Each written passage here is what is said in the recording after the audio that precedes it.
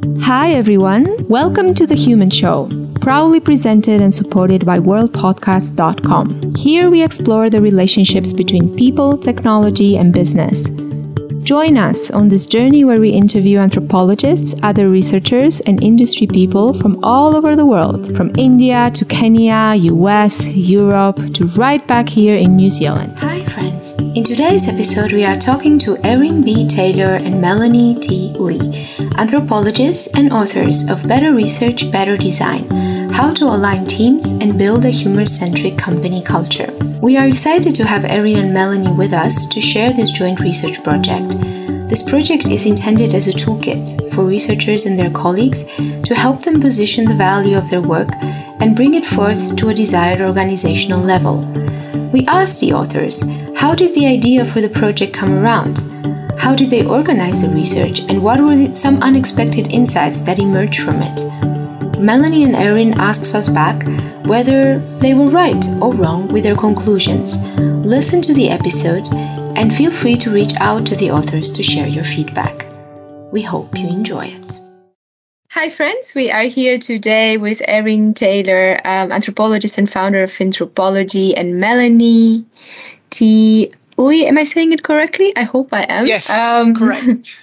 Enterprise user experience researchers. Hello, ladies. Hi, Karina. Hello. It's so good. Erin actually has been on the podcast in the early days, several years back. I think you were, Erin, one of our first 10 speakers. So it's always such exciting to bring you back, because it gives me the opportunity to remember those first episodes. It's always a pleasure to come back. Yes, and now every time you come back, there's always another cool project after the other, and this is also the case today, because we are here to talk about the reports that the two of you have so wonderfully put together and made available. Better Research, Better Design: How to Align Teams and Build a Human-Centric Company Culture. Without further ado, but maybe for those of our listeners that don't know you, maybe we start with just a short introduction round. So I can go first if you like. So I'm Erin. I'm originally from Australia. I have a PhD in anthropology from the University of Sydney, but I have been living in the Netherlands for about 6.5 years now, where I founded and run my own company called Anthropology, which investigates the financial behaviour of people like you and me. Hi, Erin and I have been friends from Australia, but I finished my PhD here at the Vrije Universiteit in Amsterdam. And happily, we met up here, and it's good to work with Erin. I'm originally a ritual specialist, so I studied funeral rituals, and then I worked on workplace cultures in China. So this report comes at the interesting chapter in my life where I'm transitioning to industry research. Wow, I have so many questions. Now, how does this ritual background? How does it translate into enterprise user experience research? But maybe, Melanie, we just have to do a podcast episode just on your fascinating background. Okay, thank you, both of you. Now I'm going to just dive into our first question, and just let's explore together. What's your motivation around doing this report? Where does the original idea came from, and how did you? Why? Yeah, well, it's actually something we've been thinking about and talking about for several years, and it really began, I suppose, with my visits to the different conferences of the ethnographic praxis and industry community, where issues regarding the roles of researchers in companies are discussed a lot. Now, at some point a few years ago, I started a meetup group in the Netherlands called Ethnoborrel, which Melanie helps to run, and we kept encountering the same kinds of issues, that researchers working in companies were struggling with feeling that their work wasn't particularly well understood or valued. And this surprised me, because I know that compared with 10 years ago, a lot more people understand what ethnography is, what qualitative research is, the absolute necessity to understand people in their own context, to understand consumers. So I was really surprised that people were still finding these roadblocks. We wanted to know why. And after thinking about this for some time, I thought, okay, no, I tried to shelve the project. I put it in a file somewhere and thought, no, I'm not going to do it. I'm just going to forget about it. But it just kept bugging me. So one day I asked Melanie, hey, will you pretty please help me out with this project? Like, we need to do this and get it out there. And so Melanie fortunately just said yes and came on board and helped me to think through the design and who we should talk to and do the interviews. And we did all the writing together and so on. Yeah, these are the best ones, right? Those things that just sit at the back of your mind and they don't rest until they are alive and happening. Absolutely. Yeah, and tell me and our listeners a little bit about the process. Like, how did you go about it? Like, it's such a big question and such a present and relevant one. How did you go about answering it? So we mainly used our network here in the EU, but also in North America. And Ethnoboral particularly is very helpful in thinking through the issues. So we made sure in our selection process that we had people with different job titles. So you could have a UX researcher title, you could have a service designer title, or a marketing job description.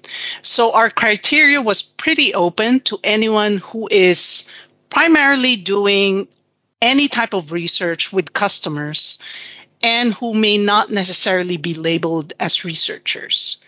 So we tried to get some front-end developers who are UX friendly, but that fell through. But we were happy to get someone from the Global South with a brand and marketing title.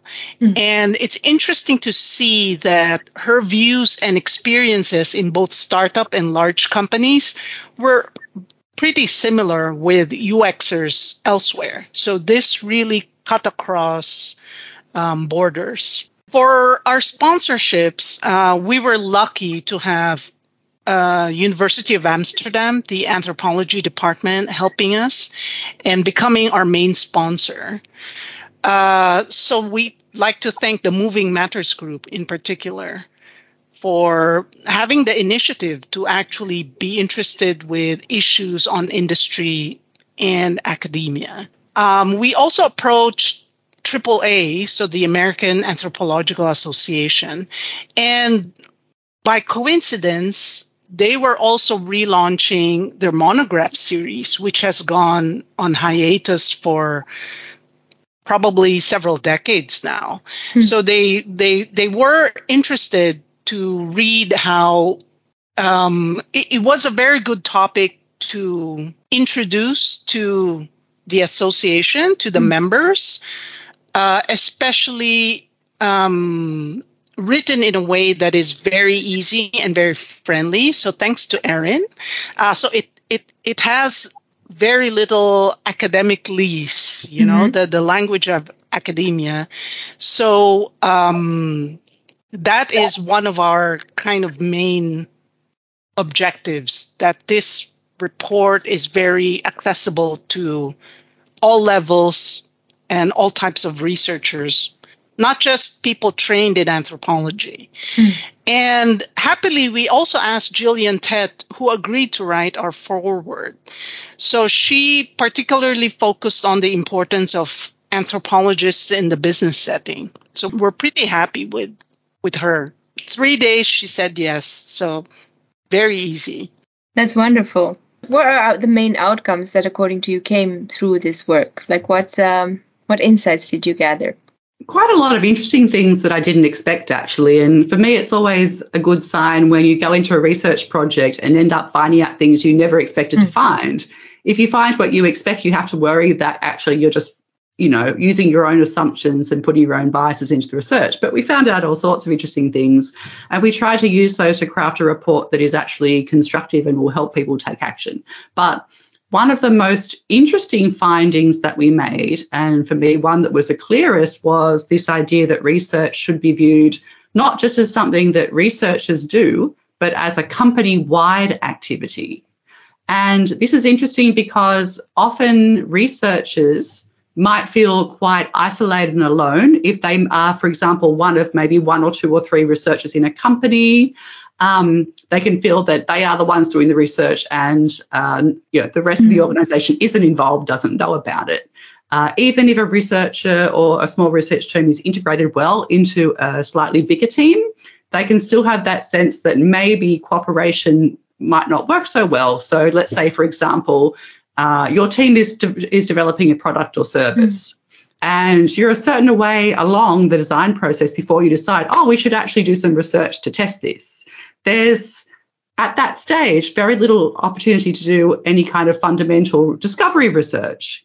You're really just being asked as a researcher to test, does this work or not? Yeah. And that can make researchers feel a little bit kind of isolated, because if they then go out and discover things that weren't expected by the designers, then they can be left thinking, well, actually, yes, I've made these great insights, but it's too late to use them. And so their work isn't kind of used. And so what we heard researchers saying to us is that what is needed is for research to be better understood across the company by people with different roles, and for there to be a more collaborative process across a company, bringing in different people with different job titles to assist in thinking through how is this research going to be done in a strategic way that really fits the design process from the outset and not just halfway down the track. And so, so we actually ended up witnessing lots of efforts by researchers to try to make that happen by finding ways to make their company aware of what they're doing and where they're at. I'll come back to those in a minute, actually, because I'd like to turn to Melanie first. To steal a question from you, Karina, I would love Melanie to first explain what the building blocks were that we came up with. So actually, we tried to group together the different statements and experiences of these researchers. We started with around a huge number, like 6, but we ended up consolidating it into 4. So our participants identified mainly 4 things that they thought was very important to building their research cultures. The first is values and beliefs. This is critical because a mindset shift is very necessary in how we think of research, especially for so-called experts, right? So very, very specific job titles, right? So this point of evaluating values and beliefs include those that limit us at an individual and at the group level. So that is the first critical building block. The second is the roles and relationships. So this is participants have identified that creating interpersonal relationships built on trust, navigating role boundaries, and bringing and valuing actually serendipitous encounters within the company. So these are essential in creating a safe space for the third one and the fourth one, which is teamwork and community and language and communication. So teamwork and community mainly targets breaking barriers within the organization. So this is activities in which participants, researchers, advocates across silos. So this is dropping the lone expert approach to knowledge creation. So this is a dissemination of asking and also giving answers, right? So knowledge exchange. So language and communication, the fourth building block, is critical because it is creating a shared language across departments. And this shared language depends on every organization. And Erin will specify the different techniques that researchers used and have used to communicate with their colleagues. Yeah, so I may as well jump right in there. Karina, we're not giving you much airtime. Don't worry, I'm noting down my questions. Good. Yeah, okay. So what we did is in the report, we described those building blocks in detail of the basic 4 things you need to build a healthy research culture. And after that, we have this section that gives real-life examples of things researchers told us that they do specifically to try and build those connections, build that communication especially. So at the very basic level, researchers emphasise the importance of the kind of water cooler conversations that you have around research as a way of getting people who you wouldn't normally talk to hear something about what you're up to. And we heard this multiple times from people saying, well, actually, yeah, it's not just that I happen to talk to people at the water cooler. It's come to the point where I specifically look for people to talk to at the water cooler who I haven't spoken with yet and who I think might be interested in what I'm working on, so I can sort of get the research disseminated outside my department. And in fact, the COVID pandemic was a massive problem here because all of a sudden people are locked up at home. There's no water cooler to hang around. So researchers felt that their ability to make their research recognised in their company was actually hampered by working at home. So it's a casual way of communicating, but it is a big deal. Another one, which is probably fairly predictable and because it makes a lot of sense, is that a lot of researchers tend to hold workshops to disseminate knowledge about what they're doing, or to, even more importantly, to get their colleagues involved in research. So, for example, let's say you're a researcher, you want a greater participation by your team into your research process. People would organise workshops where they would get their colleagues in who did not have a research background and teach them basic research techniques and get them to interview each other or go out on the street and do spot interviews or do observations, so that their colleagues, while they're not going to do extensive research themselves, can at least understand the process. And that one seemed to be super popular and effective. One that was actually quite different that we came across was there were several people we interviewed who actually invent metrics about their research. So they'll come up with ways to show their company what exactly they've been working on, such as, well, at the end of the year, we know we've interviewed this many people, we've generated this many insights. They come up with a whole bunch of metrics, while to them they seem kind of a bit meaningless because that doesn't show actually the value of the research in terms of the depth you can get out of people in interviews, but at least it makes the activities you've been doing visible to people in your company. So it seems to be actually pretty successful. And the one that I find the most interesting is the covert strategies people use to try to get recognised in their companies. So we talked to people who said, well, I don't get into the meetings with the executives to talk about my work. How am I going to make them understand what I'm working on? How am I going to convince them of what we're doing? Well, what you do is you sort of get a more senior person who's sympathetic to what you're up to, and you say to them, hey, I know you're going to this meeting with the execs. Could you mind just talking a little bit about this particular piece of research we've been doing and highlight the value? So people have all kinds of strategies to make their voice heard within organizations. Nice. How happy do you think researchers are in these companies? That's a good question. We didn't get the sense that there were many people who were particularly upset and angry. We didn't discover a disenfranchised population per se. I don't think it's people that people are sort of disenfranchised and upset. I think it's more that they feel they can do more. You know, and that's kind of can be a bit frustrating when you think, okay, things are going reasonably well. I like my job. I like my colleagues. There are some teething issues, but more or less it's okay. However, I know from my training that I can add extra value. I know that if I were permitted to do more discovery research, for example, I could uncover all kinds of insights that would assist in the development of products and services, even before the designers really start conceptualizing what may or may not be made and what may or may not be changed. Because the thing with qualitative research is that many people who aren't familiar don't understand is that if you want to find out about things that you don't know about, then you actually just have to go out there without too much of a plan. And that can be difficult to swallow for a company that really wants to invest in value creation, because why would you invest in something when you don't really know what it is you're doing or what you're going to find? But that is precisely the point. You don't know what you're doing and what you're going to find, and that's where the gold is, because if you discover your customers have a need or an issue that you didn't know about, then you can act on it and you can do something about it.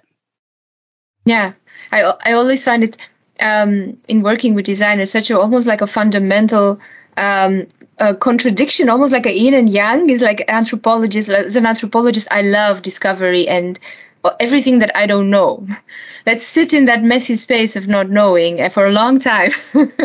And then all the designers, when I talk to them and I share this kind of passion for the unknown of that space, they were like, no, let's go there. Let's see what immediately we need to go into the zone of creation. We need to go, it's almost like this kind of loop between life and death. Like, they are so geared towards creation and like, let's build, even if you break it, like, let's build something. And then I always find it quite an interesting kind of tension space that we sat with each other. One gets pulled towards the explorative side and the other one towards the making. So when I look at this kind of like relationship part that you're talking about in the second block, that's what it makes me think about, like to kind of like sit in that relation where you kind of respect each other's craft, even though it's not your craft, Yeah, absolutely. And that's not necessarily a difficult thing, but it is if the process isn't aligned. If people with different roles are at different stages in the process and they're not actually communicating from the beginning, then of course you're going to run into issues in those relationships. But if you take some time, if everybody starts on the same page, everybody understands, not just everybody understanding research. I don't want to put research on the pedestal. It goes the other way as well. Researchers need to understand the other roles. But if people come from a position where they're on the same page and they understand the process of what each other does and how to work together, then it can be much more productive. You talk about several times around, kind of like what does it mean to really mature a culture of research inside the company. And I wonder if during these interviews you found some reflections of what does it mean for governance processes, for example, or for organizational structures. Where do you really put research and what place do you give it inside the hive of the organization, and does that kind of can help contribute towards this mature research culture that you're talking about? Yeah, I mean, I think we got the sense that research does tend to be a bit hidden and a bit invisible in most circumstances, and it only becomes visible when there's a problem. So there was one example of someone we interviewed saying that she was working on research around the General Data Protection Regulation when that was about to come out. And at the time, she was in a media company and all the media companies were going crazy thinking, okay, how are we going to do this? How are we going to convince people to accept,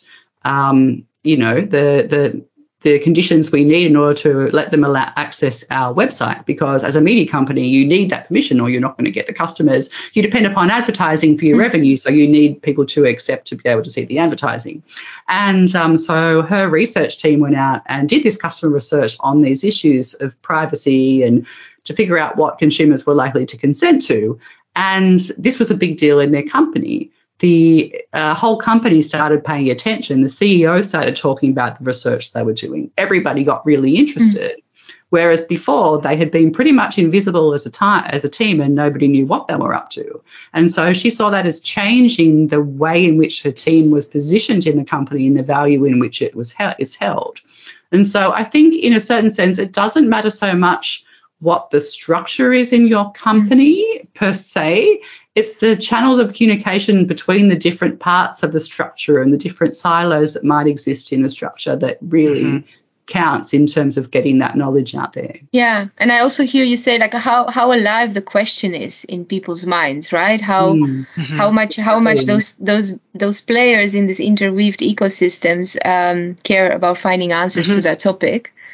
Exactly. And that's why people put effort into making their research visible, such as sending out weekly insights. Yeah. But, made and done in a super interesting way with a picture and a short insight on a Friday afternoon when people are starting to go to sleep, and it's something interesting people can see, and it makes them curious about the customers and what's happening out there.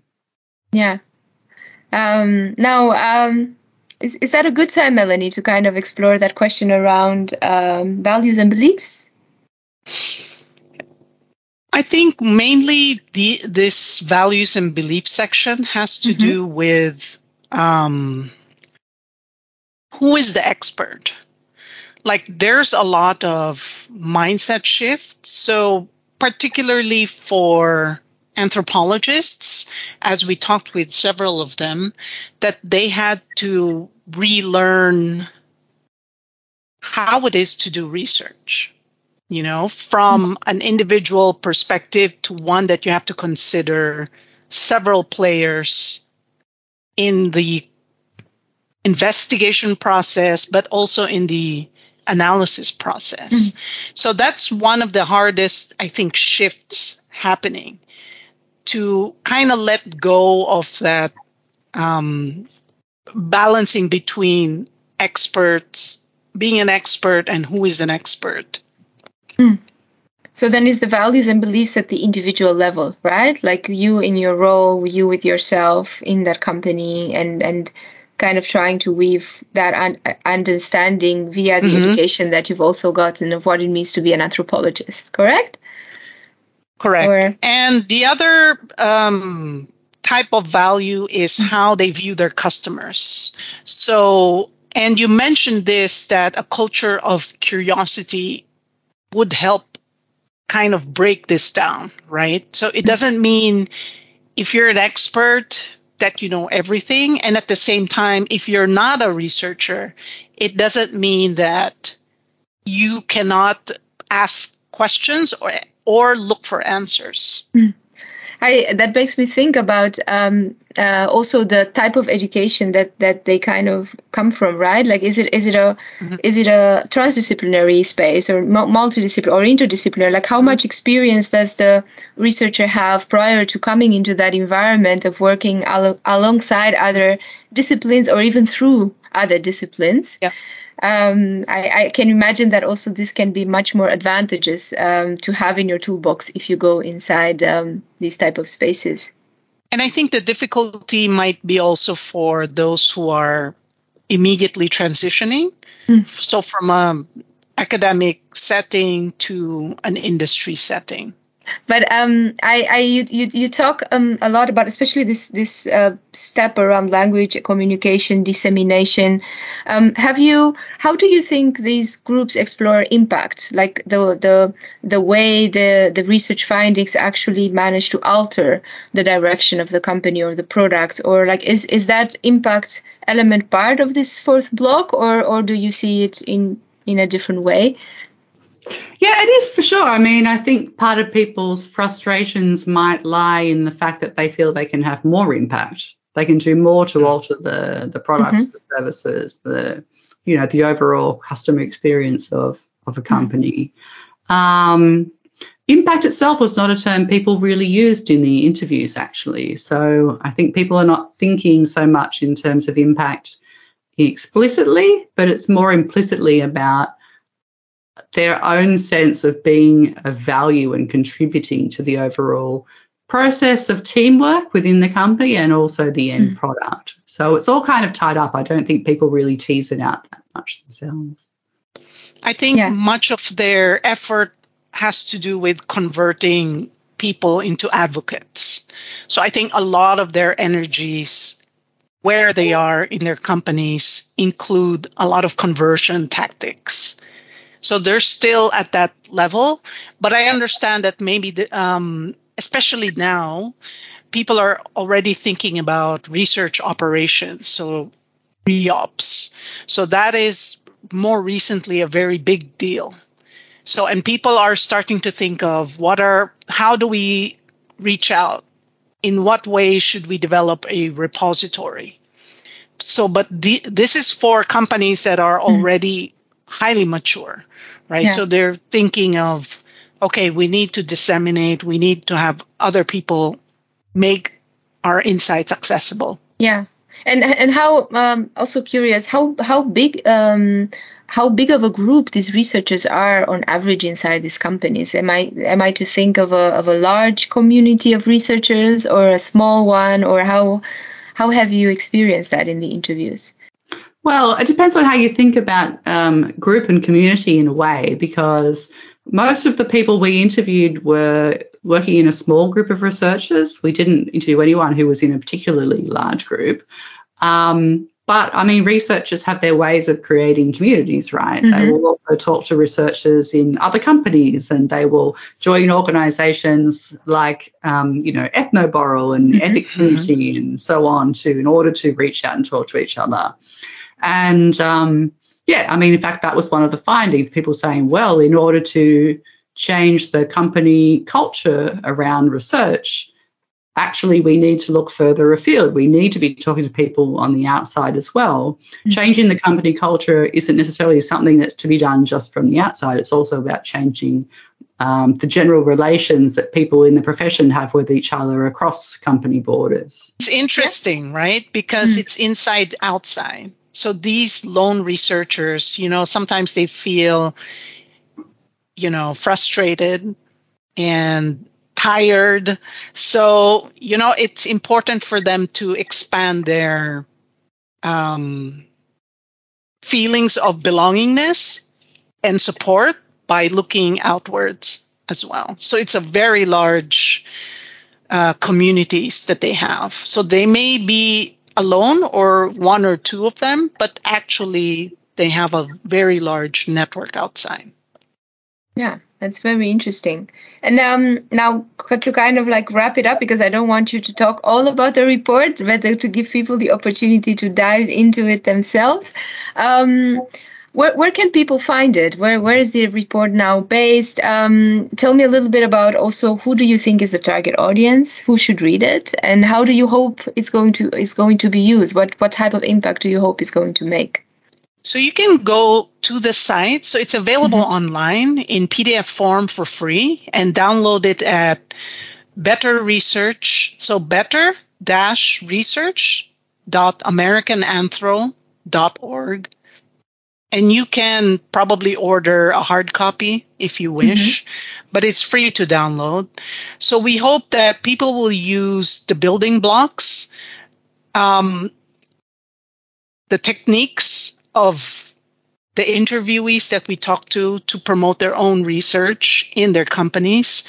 But if you are part of a design agency or a job seeker or a career switcher, you can use these building blocks to help you audit your clients or a company culture and to tailor fit in your interviews or how you communicate. So it's very useful to gain the language of industry. And this is one of the, I think, key things about this report. And we're very interested for people to let us know what they think and if they found our report helpful. Okay. I'm also going to put all of these links in the show notes, so there's no need for people to kind of stop and type. But I'm also curious now, coming back to your first comment, Erin, at the beginning, is the question still knocking around in your head, or have you put it to rest? Or is there has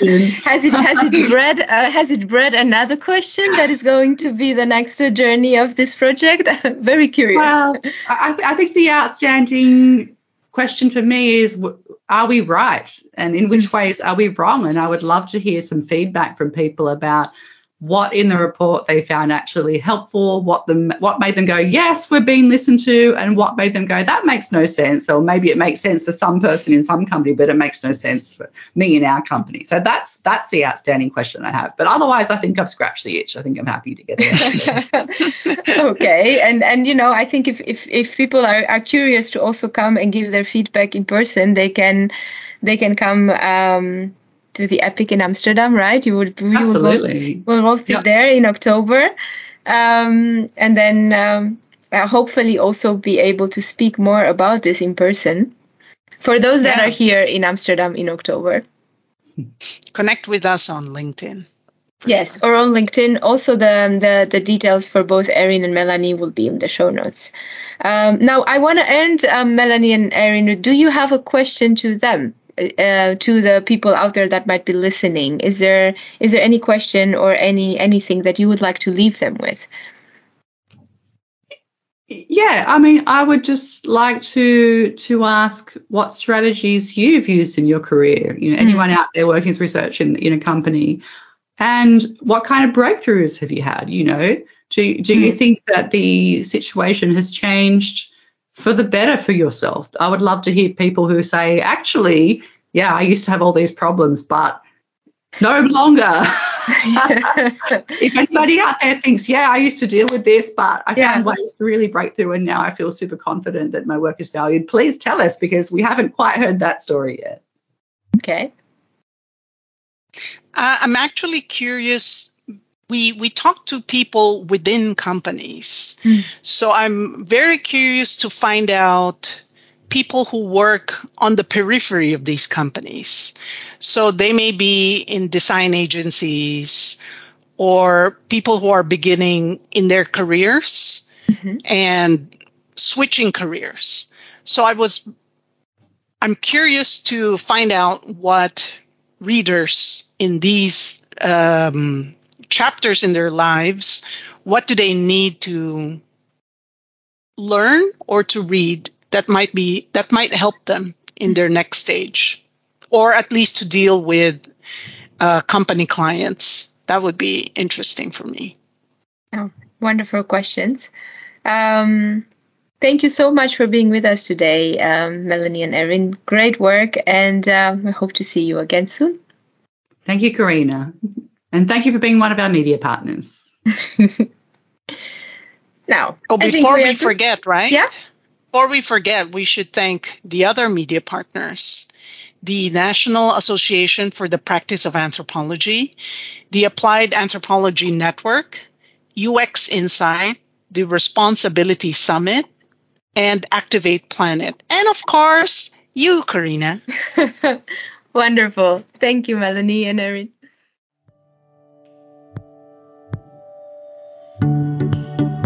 Thank you for listening, everyone. Follow us on our social media channels and look at the show notes for links to our speakers' work.